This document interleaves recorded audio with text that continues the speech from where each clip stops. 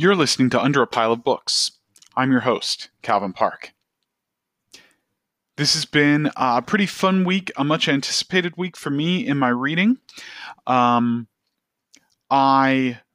began the week reading The Throne of the Five Winds, which I had mentioned last week in the podcast. This is by S.C. Emmett, which, if I'm not mistaken, is a pseudonym for the actual author, who I think has published in some other genres, and they are using a pseudonym for their epic fantasy.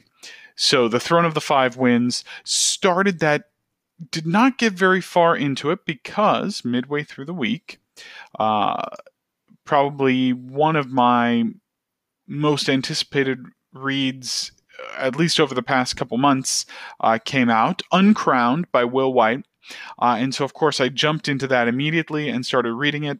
Had a ton of stuff kind of to do with my day job and all of that, just in terms of some evening stuff and whatnot this weekend. Did not get the opportunity to read maybe as much as I would have liked, but I did finish Uncrowned.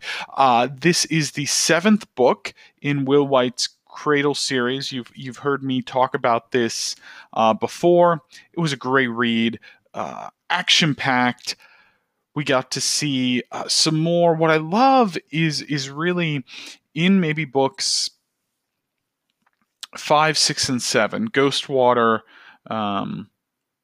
Underlord, and Uncrowned, we've really started to see, I think, some strong character development. It's not that there wasn't character development before Ghostwater, which would be the 5th book in the series. There definitely was, but everything has just been amped up a bit, and I don't know if Will is just improving as an author in terms of the subtlety that he can use to convey meaning and character motivations and character feelings, or if it's just that we've gotten into the story enough and we're kind of in the midst of the series at this point where we can really start seeing some payoff to things that happened several books back, or maybe a combination of all of those. But the character development is something I've really been enjoying, and I especially in Uncrowned enjoyed the interactions that Lyndon, the main character,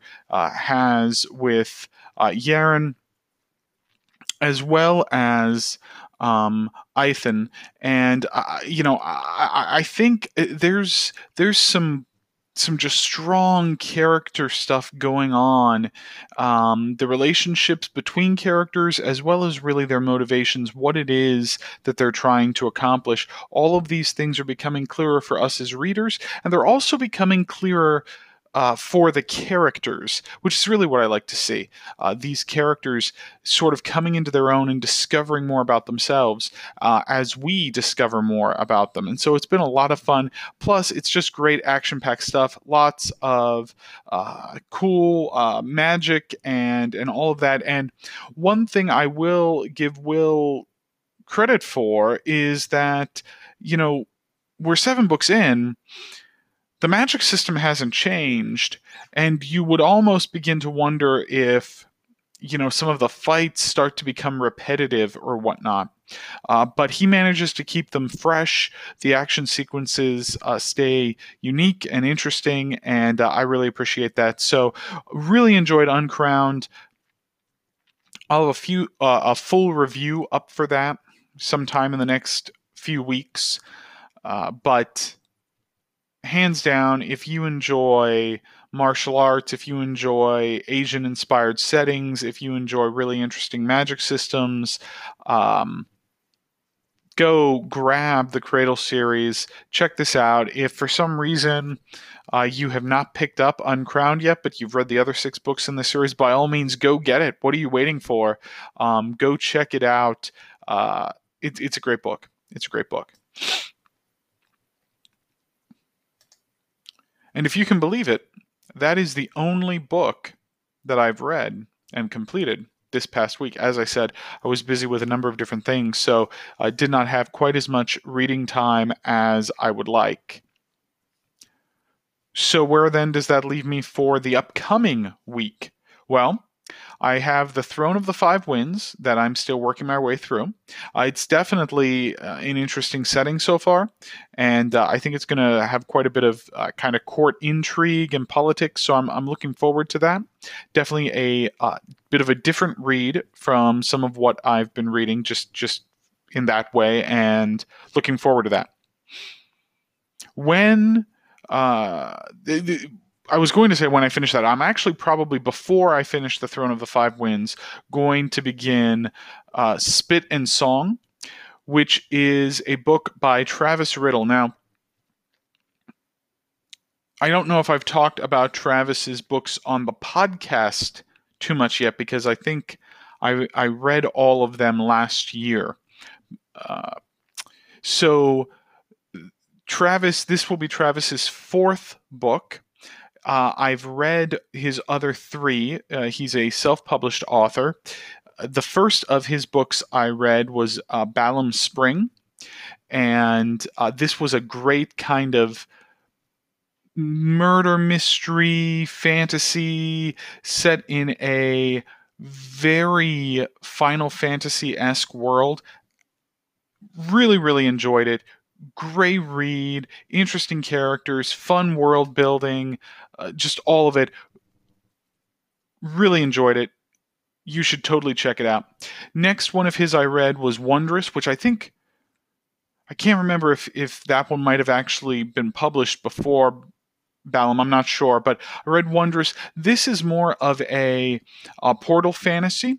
It's in some ways feels a little bit maybe young adult, only because the main character is a kid who is transported to this other world and has some adventures and whatnot. But there's this strong element of character to this story, and the development in the character of this young kid, as well as just some of what he's going through and how that has affected his psyche and whatnot. And it's just very well done.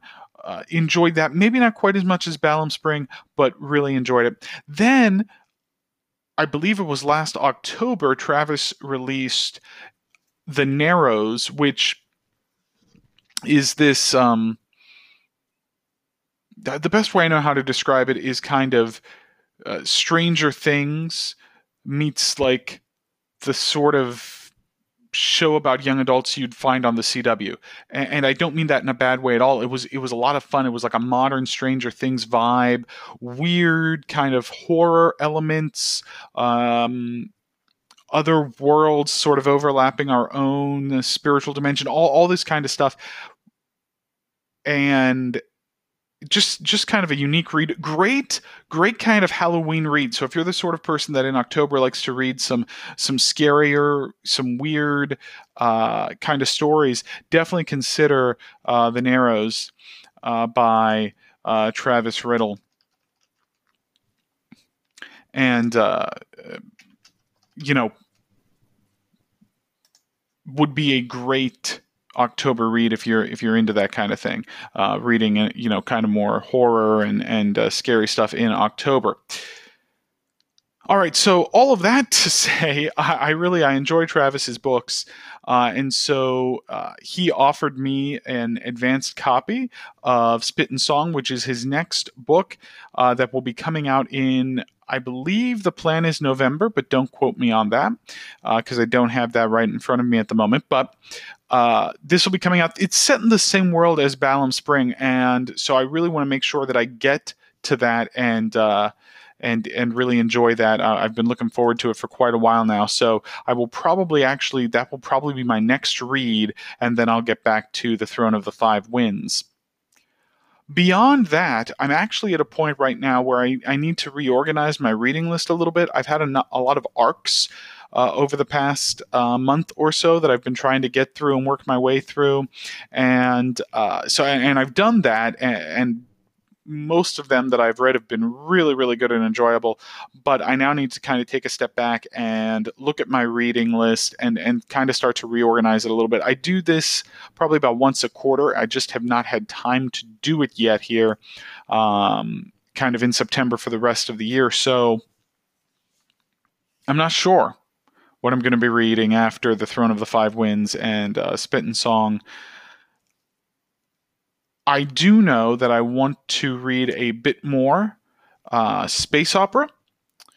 And the space opera that I tend to like is of the military or like tactical variety. So spaceships, if these are like official naval ships of some star empire or star nation, even better. If there are descriptions and discussions of tactics, that's what I really love. Interesting weapon systems, technology, how all that works with the, with the space battles.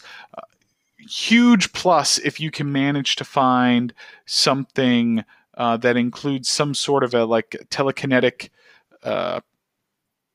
magic system, for lack of a better word, something like the telepaths from Babylon 5, or, I could be perfectly happy actually with like Mass Effect, but more space battles than like running around shooting things on a space station. That's what I'm looking for.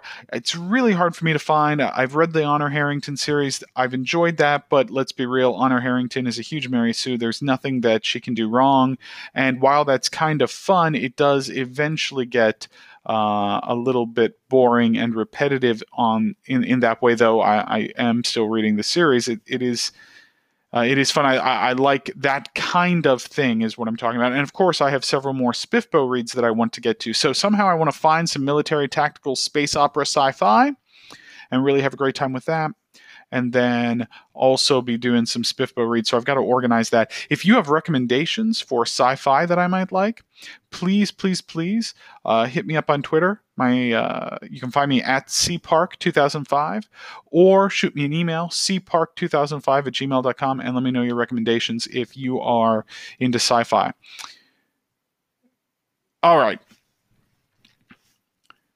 So moving right along then, I wanted to talk a little bit, or at least point you to, a video that Brandon Sanderson did.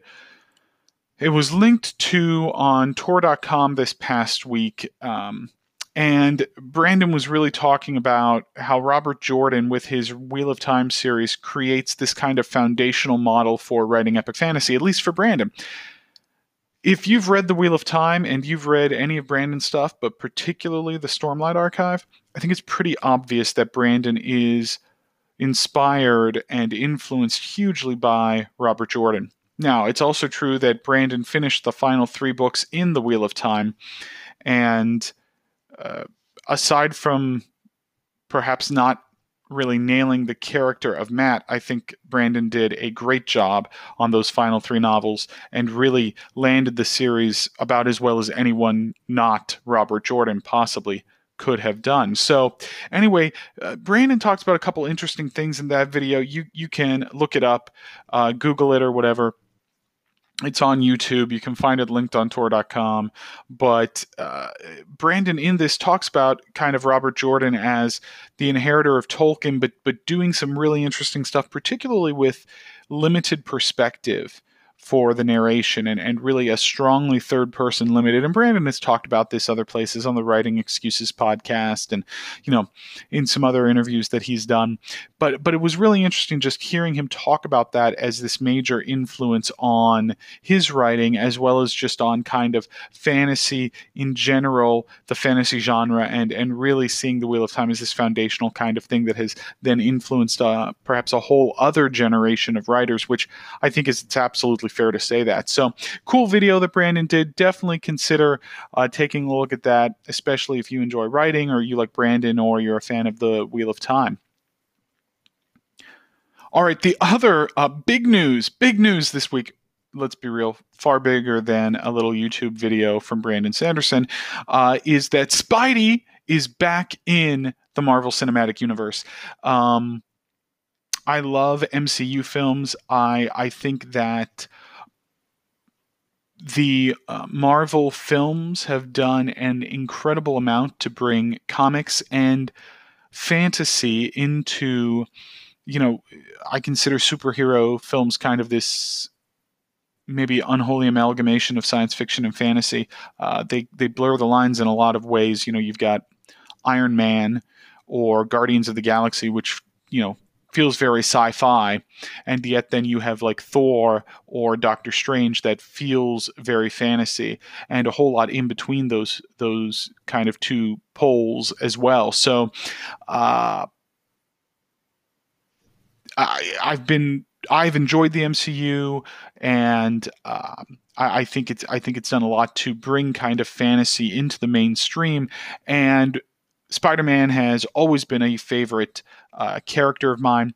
I think he belongs in the MCU. I'm glad to know that he's back. I have a lot more confidence in Kevin Feige and Marvel at creating superhero films than I maybe do with Sony. Though I'll be the first to say Into the Spider-Verse was great, and probably the best Spider-Man movie ever that I have personally seen. But I just don't have a whole lot of faith after the Amazing Spider-Man movies that Sony's gonna really do that well on their own. So I'm glad to see it back in the MCU. Plus, I want to see Spider-Man teaming up with, Captain Marvel and others into the future. And I think that's where the story has kind of been going with the MCU, and I want to see that continue. So I'm glad that Spidey is back in the MCU. Final bit in terms of what's been just kind of items of interest or what's been happening in the fantasy world over the past couple weeks. The Fantasy Inn had dropped their second episode of their podcast. So the Fantasy Inn podcast, if you don't subscribe to that and you enjoy fantasy, you should definitely check it out. You can search for the Fantasy Inn podcast on any of your favorite podcast apps. And I've enjoyed their first two episodes, but the second one is on genre snobbery. And, they have some really fun, a really fun discussion in there that kind of takes a number of different topics and kind of addresses them under genre snobbery. One bit of their discussion that I thought was really interesting is they talked about sort of lit fic versus, genre fiction, and particularly fantasy, and how people will sometimes say, well, I read literary fiction and, you just read the genre for entertainment, but these stories don't mean anything. There's no theme, there's no whatever. They're just for entertainment. And, I agree 100% with what they were saying on the Fantasy Inns podcast that, you can read stories just for entertainment. There's nothing wrong with that. We don't need to be snobbish about it. But the other thing, and at least as I was listening, no one mentioned this, and I thought it was interesting a little bit and worth mentioning. So much of what we see in fantasy now really does have some incredible themes to it. Not that it's literary. I'm not even talking about, say, like a Guy Gavriel Kay. Yes, obviously his books feel more literary. Although they're certainly still fantasy, they feel more literary, and they definitely have identifiable themes and that kind of thing. But even when you take books that are solidly genre, that aren't trying to mix sort of literary fiction and genre fiction, but are just trying to tell a good story that's entertaining, they often have themes that they're interacting with, and they're maybe wrestling with, or they're doing interesting things with. Of course, this is true with something like Game of Thrones, but I think it's also true in something like Brandon Sanderson and some of the interesting things he does in term with like religion and what does it really mean to be divine, and some of these things that he's talking about. It's not that he's writing a book to talk about that theme. He's writing a wonderful story that's entertaining, but these themes emerge because we're human, and when we tell stories, those stories mean something, whether the way that they mean something is through overt theming and sort of the stuff that literary fiction does, or whether they mean something because it's telling a fun, entertaining story that, because it has characters that have backgrounds and deal with things, necessarily touches on themes relevant to us. I think that that's one of the problems when you get into this genre snobbery thing, that we fail to see in stories that maybe we don't naturally like or aren't naturally drawn to. We fail to see the value in them, whether that value is purely entertainment or whether that value is because they're dealing with themes, or they're entertaining by dealing with themes, or dealing with themes by entertaining, or however you want to say it. There's a whole range within the speculative fiction genre, certainly, but across all genres. And I don't really read a whole lot outside of science fiction and fantasy, but all genres, you're going to find things in these stories that are entertaining, things that are uplifting, things that are worthwhile. Even if that worthwhile is escapism, that's still something worthwhile. And so, I just thought it was an interesting conversation they got into. They covered a whole lot more in their discussion of genre snobbery. You should go listen to it. It's a great listen, and they're just a great team. A lot of fun with their podcast. By way of housekeeping, just a quick note: you're going to get a roundtable discussion this coming week with myself and some other folks who were gracious enough to come on and discuss magic systems in fantasy with me. I'm so excited for you to be able to listen to this podcast episode whenever it drops, probably sometime early in the week, certainly by midweek anyway. Be on the lookout for it. It is a great discussion, and I cannot wait for you to get a chance to listen in. I had just a wonderful time recording it and talking and having a lot of fun. So definitely mark your calendar or whatever. Make sure you're subscribed on your favorite app so you get that as soon as it drops. And as always, thank you for listening. Thank you for subscribing. And thank you for sharing the podcast with your friends. It's been a great first month and a half, almost actually probably about 2 months now that I've been doing this, and it has been a ton of fun. I'm really enjoying it, and I love all the feedback I'm getting and the ideas for questions and future interviews and future topics to talk about. So appreciate it, everyone. Thank you so much for being part of it.